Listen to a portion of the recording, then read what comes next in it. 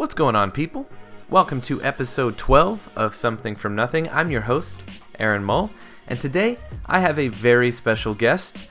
Ricky Staub is my guest today, and he is someone who I've wanted to talk to for quite a while now. About 2 months ago, maybe, I watched a short film that he directed and wrote called The Cage. And I knew instantly after watching that I'd love to try to get him on the show and not only pick his brain about that short film, but about his company, Neighborhood Film Company. And so, yeah, it finally came to fruition. I got to talk to him today. It was a great conversation.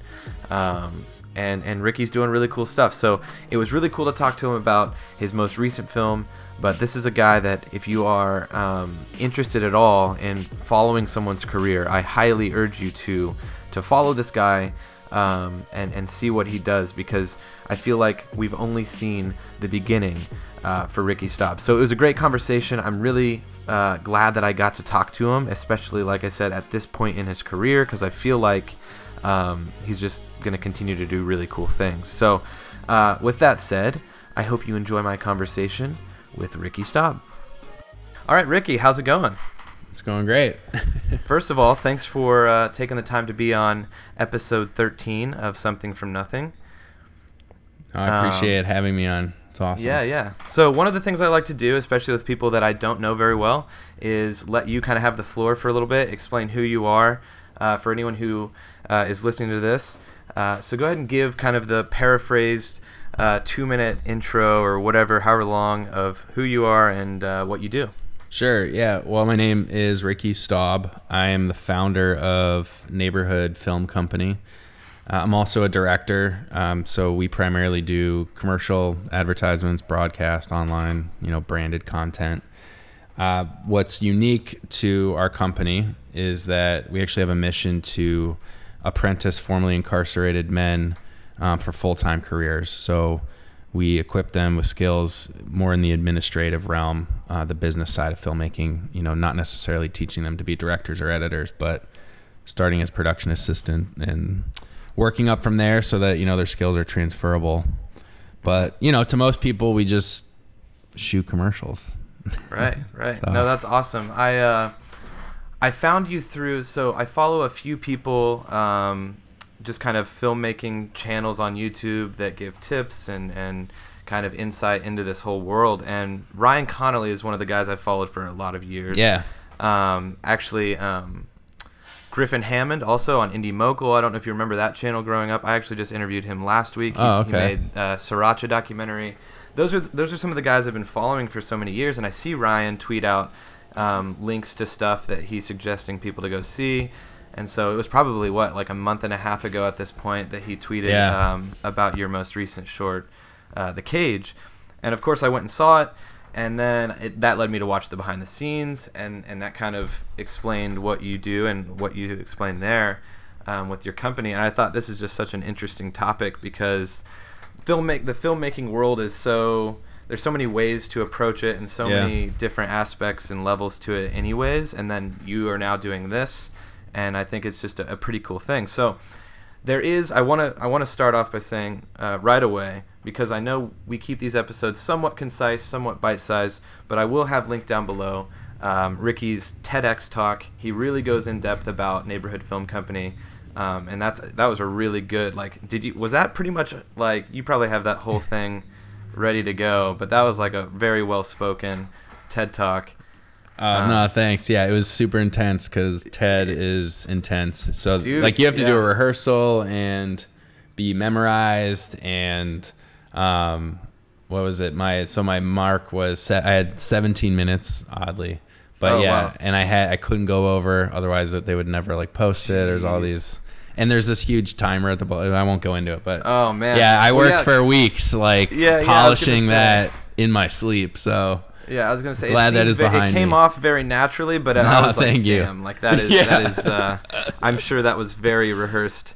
Oh yeah. I worked. I was terrified. Yeah. Yeah. No, that was good. But yeah, go check that out if you guys want to learn more about that, because we could go super in depth in that, I'm sure. But I want to talk about The Cage because this, first of all, I have some notes. I just watched it again just to kind of refresh myself, because it had been a little while. Oh, thank you. you. The first note I wrote down was beautiful, and then locations. Like, all of the locations were amazing. This thing was beautifully shot.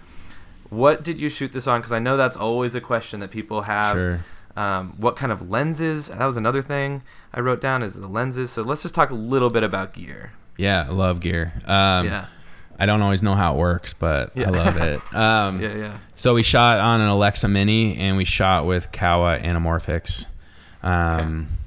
We actually had one other lens for that, like, super wide opening shot, basically specifically to capture just the magnitude of the cage, which I'm actually not remembering what that lens is, so forgive me. Maybe I can put it in your notes. I'll hit up our DP. All right. But cool. But so that was our equipment that we used. Sorry, there's some sawing in the background. That's all good. That's all good. I just recently moved closer to, like, downtown, and so every now and then you'll hear some sirens outside. Pretty low key here. We just get the conversation. No, I like that about podcasts. It's like, hey, it is what it is. Like, let's just roll. For sure. But no, I definitely, the first thing I thought was, this is definitely, like, anamorphic. You've got the super, like, creamy backgrounds blown out, and it's like almost, I don't know, I've never shot with anamorphic, but I feel like I can kind of tell when they're being used. There was a shot specifically. The bokeh is really that nice. bokeh's great. There's a shot specifically where I think the main character had walked up to a group of people that were just kind of chilling on a staircase, and it was like from the street. It was right before he talked, or after he talked to the lady wanting to go to church. Yeah. She suggested that. It was either before or after that, but you got the whole building they were sitting at. I know what shot you're talking about. Street. That shot, I was just like, dang, like that's right when I wrote down, like, what lenses did you use, because I was just curious. But it was beautifully shot, and I know that most people will tell people who are trying to get into this industry, don't worry about the equipment, don't worry about, worry about audio more than anything, really, but have a good story. And that's what this was. I know you mentioned in the behind the scenes that, at least, what was his name, William, like the main character? Yeah. He wasn't an actor previously to this? Yeah, no one in the film, actually. They're like, all... Absolutely no one. Absolutely no one, yeah. Wow, okay, yeah, because that was, I mean, everything seemed pretty solid, but I just was assuming someone in there, like, especially the dad, maybe. I don't know. No, yeah, actually, every single person was either a person that lived in my neighborhood. So I lived in that neighborhood, which was part of how I was able to pull it off. So a lot, like Aisha William, or Zeke is the character's name, the mom. She was my neighbor for like 5 years, and wow. And then the father, his name is OG Law, or Michael Taban, but he goes by OG Law. He's a fascinating, amazing human. You can look him up. He's a social activist in Philly. There's actually this really compelling documentary coming out about him called Fight Hate with Love. Wow. I had seen him through that, actually, because I know the filmmaker on that doc, but then one of our producers grew up with him, and when he read the script, was like, yo, I know this guy. Like, we need to get him in it. So part of my process with casting was, how can I find people that aren't necessarily carbon copies of the characters, but can tap into the struggle of these people.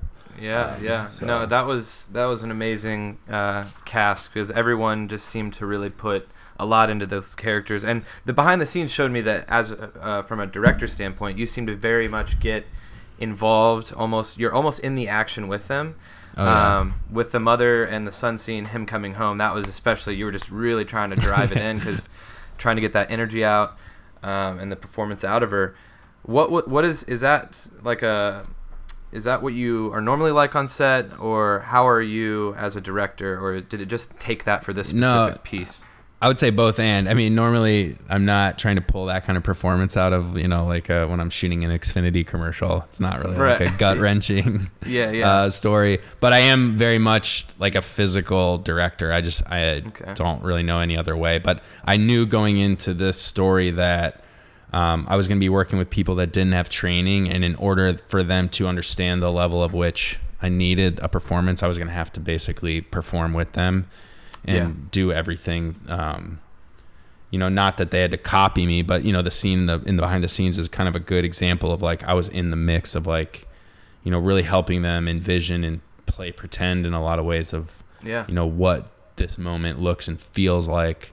Because I think something that, you know, someone who isn't a trained actor doesn't have is it's hard for them to keep the whole like emotional scope in their minds, like where I have it, you know. And so I worked a lot with William on that, constantly asking him. I would ask him first, like, where are you emotionally? And sometimes you're like, I don't know, like, you know, he's just like the guy, he's just a basketball player, you know. But then I would walk him through what's happened, what we've shot. Remember, we shot it like this. And you're like, oh, okay, yeah, no, I know this moment. Or I would do a lot of equating, like, just use who you are.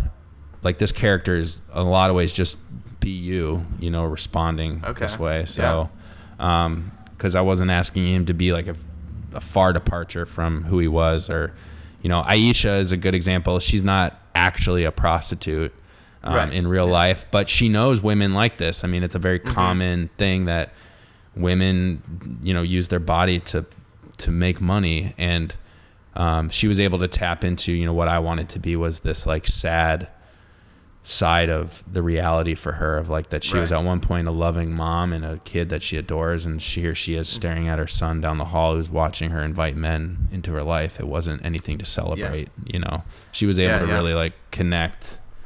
She has kids. I was like, just imagine if your son Khalil is looking at you, you know. So it's powerful.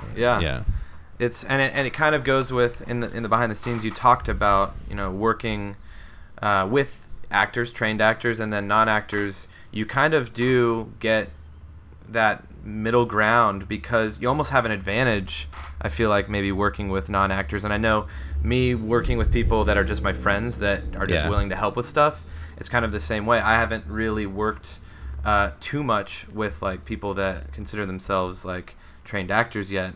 So I mean, was that a good experience? Was that hard? What was that like? I know you kind of explained it there, but no, it was, you know, something that I've thought about it more. I didn't, you know, I guess when I was shooting the behind the scenes, I didn't really think about it, and we hadn't put the film out yet, so I didn't know I didn't even know if it was going to be any good. So it's like, now having, you know, one of the biggest questions is kind of like where we're at now, where people are like, wait, they're not actors, or, you know, where did you cast them from? Yeah. But I think the gut instinct that I feel like served me really well was that I think acting is really, or the best moments that I like to write for, which the script had, is moments of vulnerability that you don't normally let people see. And I think that actors who aren't like A-list trained, amazing, like those middle ground actors think too much about how they look or how they're going to be received. They think too much about the performance. Whereas the people I was working with, I think, had a general vulnerability to their life and had an emotional connection to the material. You know, something when I wrote it, very aware that I'm like the whitest looking white dude and writing a drama that takes place in an all black neighborhood of North Philly. But, you know, it's two things. It's like, you know, black filmmakers shouldn't only be able to make black stories. Just like it's like white filmmakers shouldn't be able to only tell white stories. And something I obviously felt comfortable telling the story because I was asking people I knew to be a part of it. And something that I think helped with their performance was when they read the script, they'd always tell me, that's very real. I know what you're trying to say here. You know, they connected to it. And I think the mix of them not, you know, trusting, they didn't care how they came out. They didn't care how they were going to look because it wasn't a preconceived notion of like, I'm going to be judged by how I act, or I'm trying to make it in New York and LA. Like, I think that really inhibits actors because they're worrying too much about the performance rather than just being, you know, like something that these people did so well, which like some of the scenes when we were shooting them, I was like, oh my God, this is amazing. They were just like so present, like truly playing pretend, like this world was real to them. And I think that happens because I think they have a natural vulnerability about their spirit and about, I don't know. I don't know if that makes sense, but it was like a gut instinct I had that like this community of people that I really loved would be able to play pretend with me, like in the behind the scenes when we're screaming and I'm like, you know, grabbing them. I mean, that's not the only scene. There's like every scene was insane like that. It's like Ricky's like going 1,000,000 miles an hour the whole time. Budget stuff, right? Like, let's talk about, this was sponsored by Film Supply and Music Bed, correct? Yeah. So the way that it happened is they didn't fund it. That wasn't part of the deal. So the way that came to be actually is I had put together a treatment, which was what I was like wooing everyone to work for free on. The only people that actually didn't work for free were cast members. I paid all the cast. Yeah. And then there was other, just hard costs, equipment and stuff. But the partnership with Film Supply came to be because I knew that they had done really good spotlight features on making ofs and people. And I just thought, this is going to be, I'm either going to have a really amazing experience or this is going to go terribly bad. And it'll be great content either way. Yeah. I'm hoping it's going to go great. But we pitched to them originally just to shoot a behind the scenes, which they agreed to. So I was like, you guys can have access, you can sell the footage. That was part of the deal because I'm like, we're shooting in an area. I mean, the footage is going to be crazy if you read the script. And they're like, agreed. So they agreed to do that. And then we didn't know that after the fact, they had been looking for the first film to be part of this Film Supply original series. And so we got a call after they screened, like we sent them a rough cut. And their like VP called us and was like, dude, like we're going to put some serious capital behind this. So they ended up getting a PR firm involved and like, it was like sponsored posts. It was like, write-ups. It was anything and everything they could do to help promote the piece. And so it was cool for us because, when you make something, you're like, is anyone even going to watch it? Yeah. It's like, and I'm not like famous, so, no one's going to watch it. Maybe like my family and a couple of people on Instagram. A lot of times you look at some of these things and you wonder, some people get intimidated like, okay, well, how am I even going to get the money to make the thing I want before someone might even see it and get behind it, right? Certainly. And so a lot of times it is taking that risk of, all right, well, I'm going to put my own money into something because it's a passion project, and if somehow it can make the money back, that's enough. Some people take big hits just to make their passion projects and it never turns into anything. So that's pretty awesome that ended up being the way it worked out. Yeah. And is there any plans for, like, what are you working on now as far as, I know you guys do like commercial stuff. Yeah. Is there a script you have brewing in your head right now? Is there already something you're ready to churn out next? What's that? Yeah. Like? So there is, but I can't really talk about it because. Yeah. Okay.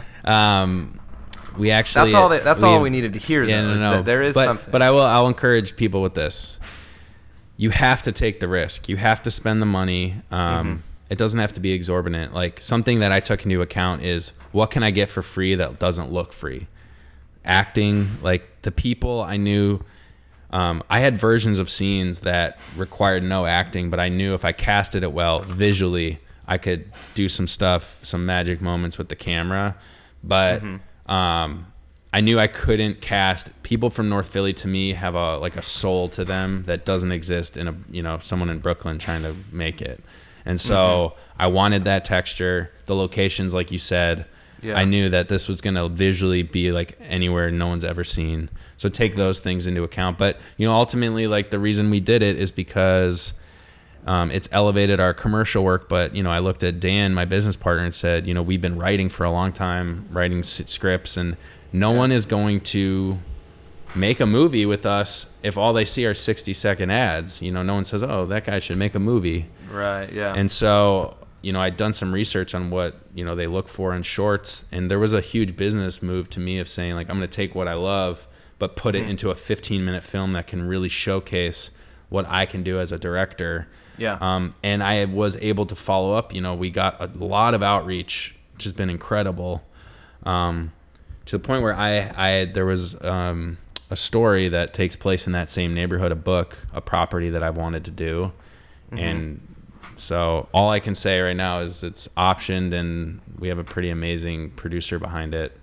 But I can't say yet because it's like there's some stuff being signed, but yeah. Once it's public information, it'll be really exciting. I know that kind of sounds like, oh, nothing's really happening, but there are things happening, which has been totally blew my expectations away, but hopefully an encouragement. Like, this is why you make these pieces, to show people this is what I can do. Right. Yeah. And I think every conversation that I have with people, whether it's on the podcast or not, it always comes back to making the things that you are most passionate about. Those are the ones that are going to rise to the top. Those are the ones that are going to be seen by the most people and have the most the best reactions. And so I think it always it's so cliche, like just do what you love or just tell the stories that mean the most to you. But those are the ones that are gonna stick with people. And so I guess for anyone out there that is just struggling to start, it's just think about what you would act like the best thing you want to make, right? The biggest topic or the best idea you have, and just go for it. Don't try to necessarily do what anyone else is doing or think about what's hot right now. It's just always whatever story is the one you actually want to tell. Those are the ones that are going to do the best.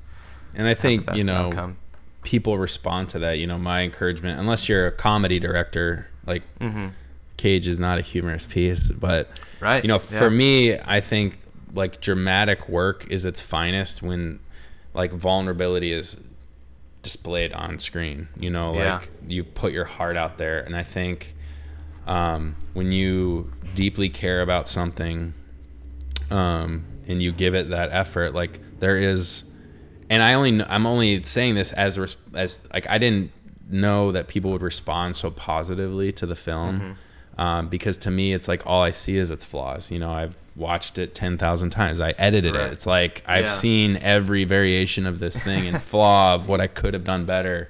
But I think ultimately when you put yourself out there, there's like a texture and like a spirit to the film that I think somehow gets captured when it has like that original voice. And I can only really say that because I see that happening, like the way people have digested it, or they're not necessarily like people from all over the world like have genuinely reached out and been touched by it that aren't necessarily from that neighborhood or from that background. And I think that's really special to me. Like it's crazy, like because on paper there were people that read the script and were like, this is really weird, like this dude's getting eaten by vines, and there's imagine like some of the scenes, like the church scene comes off kind of like womp womp in the script, but like I know what it can be if it's executed, and so that there's a lot too as to really listen to your like I took tons of notes and tons of thoughts from people I trusted, but there was like that next level where it's like at the end of the day, like I'm the one who has to like drive this plane, fly this plane. Like I have to be confident in what my like deepest core is telling me it needs to be told. So, I don't know. Well said. No, that was great. One question that I kind of skipped over that I was curious about, because I don't think I saw in the BTS. How long was your shoot? How many days? Yeah, so the way we structured it was we had a splinter unit. So we shot 2 days over a weekend. Okay. Or so I'd say this. We prepped for a week, shot for 2 days, which was the church scene was an actual, is held at this church it's a Narcotics Anonymous prayer service. So it was a real service that we kind of took over and like sculpted. Wow. And then there was a barbecue that was actually happening. A friend of mine who runs a basketball camp was doing a fundraiser, so we shot the drum line and all that stuff. Okay. And that was happening. So one thing was happening on Saturday, one on Sunday, and then we fit in a couple other like bedroom scenes and stuff. Shot that out, and then we had a week of prep, and then we shot for 4 days after that. So it was like 6 full days of shooting.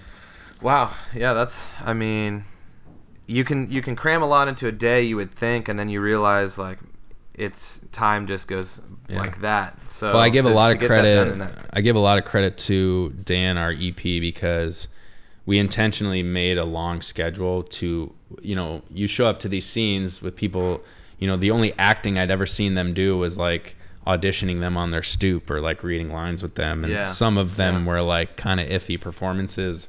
So we allotted for a lot of time. To really direct and rehearse. Like I knew I wasn't going to get like tons of rehearsals. And to me, my gut also told me is I'm going to get these people to peak one time.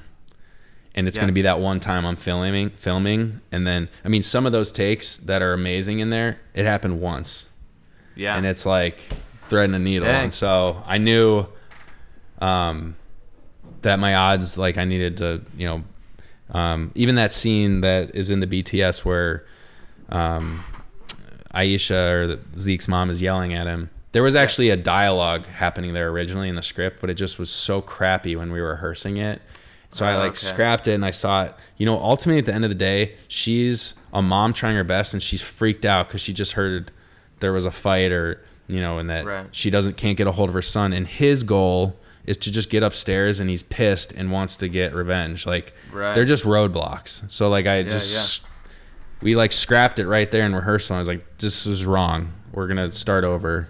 Okay. Right on the spot then, huh? But I needed the time to realize that, which is, hats off to Dan, our executive producer, for knowing ahead of time that I wasn't going to be able to just burn through pages. The script was only like, I think 10 or 11 pages. So you think, we can bang this out. But it was all him. I was like, I didn't. It's always, no matter what you're shooting, a documentary, narrative stuff, there's always going to be something that goes wrong. There's always going to be hurdles to get over. So that's cool that you're able to get through that. I know. And there's things that go right. I would say the time allotment allowed us to like experiment. There were some scenes where we shot it and at the end, actually that scene, we shot all the crappy stuff and then finally figured it out at the end. And, it took a certain level of humility for me to go, we're going back and we're going to reshoot all the other pickups. To basically say, I didn't have it before. It wasn't good before. And the time allotted, then we found and discovered things. People got more relaxed, So. Yeah. The worst part is, interviewing someone or trying to do a scene and then at the very end they're finally opening up or they're finally relaxed and you're just like, all right, we're going to start this whole thing over because now you're there. Good to go. Yeah. So the sequences, I have one more kind of thing and then we can kind of wrap it up, but you edited the thing too? Yes. So some of the sequences, like with the music and the highlights, I liked the way that you really showed what was happening to the music, and then all of a sudden we were in the church, right? So you're hearing the music, you're seeing the kind of the sequence of him going there, and then all of a sudden we're hearing the actual sounds in the church. Is that something that was 100% planned, or was it the way you had to end up stringing it together in the editing room? Because I know sometimes you can be like, you're thinking that you're going to have a transition a certain way, and then you have to kind of rebuild not the entire thing, but certain sequences. Was there any hurdle in the editing room? Were you thinking, it's going to be 25 minutes, or you ended up having less? Or it was definitely longer in the beginning, but okay. So I'd say some of it was planned, and some just like happenstance worked in the edit. Like, gotcha. I think if you like some stuff I imagined playing over the other. I'm trying to really go back, and it's hard to like tell the difference now. I should go back and read the script and see like. What the difference was, but I did know certain things like I knew that the transition into the church scene was going to happen like that. And then I knew that so one thing I didn't know is those are real testimonies. So the way we set up the church, which might be helpful to people, is the pastor who introduces Blake, the guy that spoke, read the script, understood the story, and I said I really needed testimonies that displayed how this community and like their faith really grew them out of their bottom. Like I needed to see that. And so he's like, I got you. So there was a huge risk of like, if no one shows up with anything good to say, this is going to be complete. I was like apexing the whole film on this emotional like turn that could have been totally cheesy. But I worked a lot with Mel, the pastor. He got what I wanted. He's like, dude, I'm gonna tee it up. And honestly, there was probably 2 or 3 other testimonies I could have used. They were It was one of the most unbelievable nights in my life. I was honestly weeping, holding the monitor. I'm like just below Blake, who's talking there, and the DP is like right above me. So I'm like kind of directing him. And And just there again, the emotional availability. Like there's lights everywhere. I mean, we have a huge Alexa and like easy rig. I mean, we're all like 10 feet from him. So I knew if it went well, it would transition into like basically this moment, this cathartic moment of Zeke being there. Like he basically barely gets himself there. Right. Because of this woman who saves his ass. It's like, Yeah. Okay, you saved me. I'll do what you said, which was like go to church. And his presumption of church, which he had never been to church, the real actor. And he's like, I said, I just genuinely want you to listen. Take it in as a kid who's never been to church. Oh, wow. And you show up there and your life is shitty. You almost got arrested. Your friend is in jail. And just listen. Okay. Just genuinely soak it up. Yeah. And that's what he did. And it was amazing. So the shot of him in the pew watching, taking it in, that was while an actual testimony was happening? Or were you telling him just...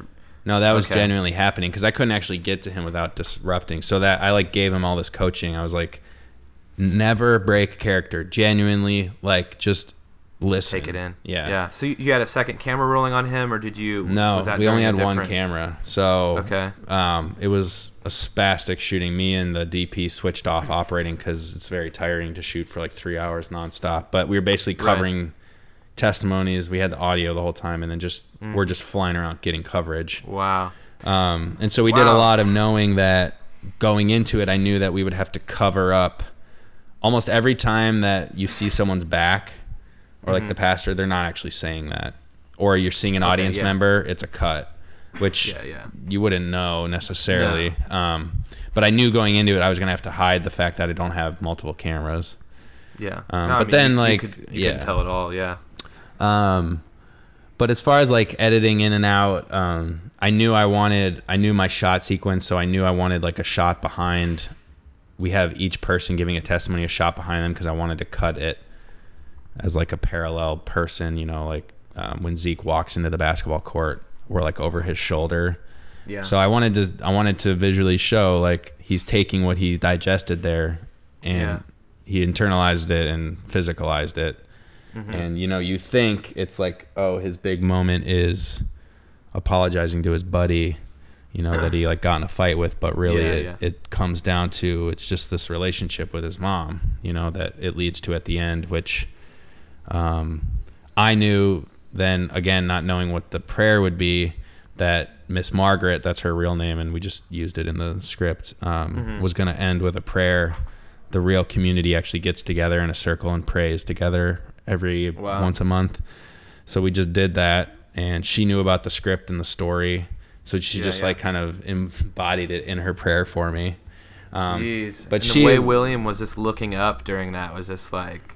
Yeah, it was a really interesting dynamic that I'm totally going to utilize in the future, is like how to implement like acting in real moments, because the authenticity is just through the charts. I mean, when I watched Blake's testimony, I was in tears, one, because it's just so heart-wrenching, like his story, which is more fleshed out in real life. Like I cut it down for the piece, but I was like, my God, this is like one of the most amazing performances I've ever seen. Like, and it genuinely is a performance. I mean, there's so many lights, there's a camera, a director's literally sitting, on his knees next to him.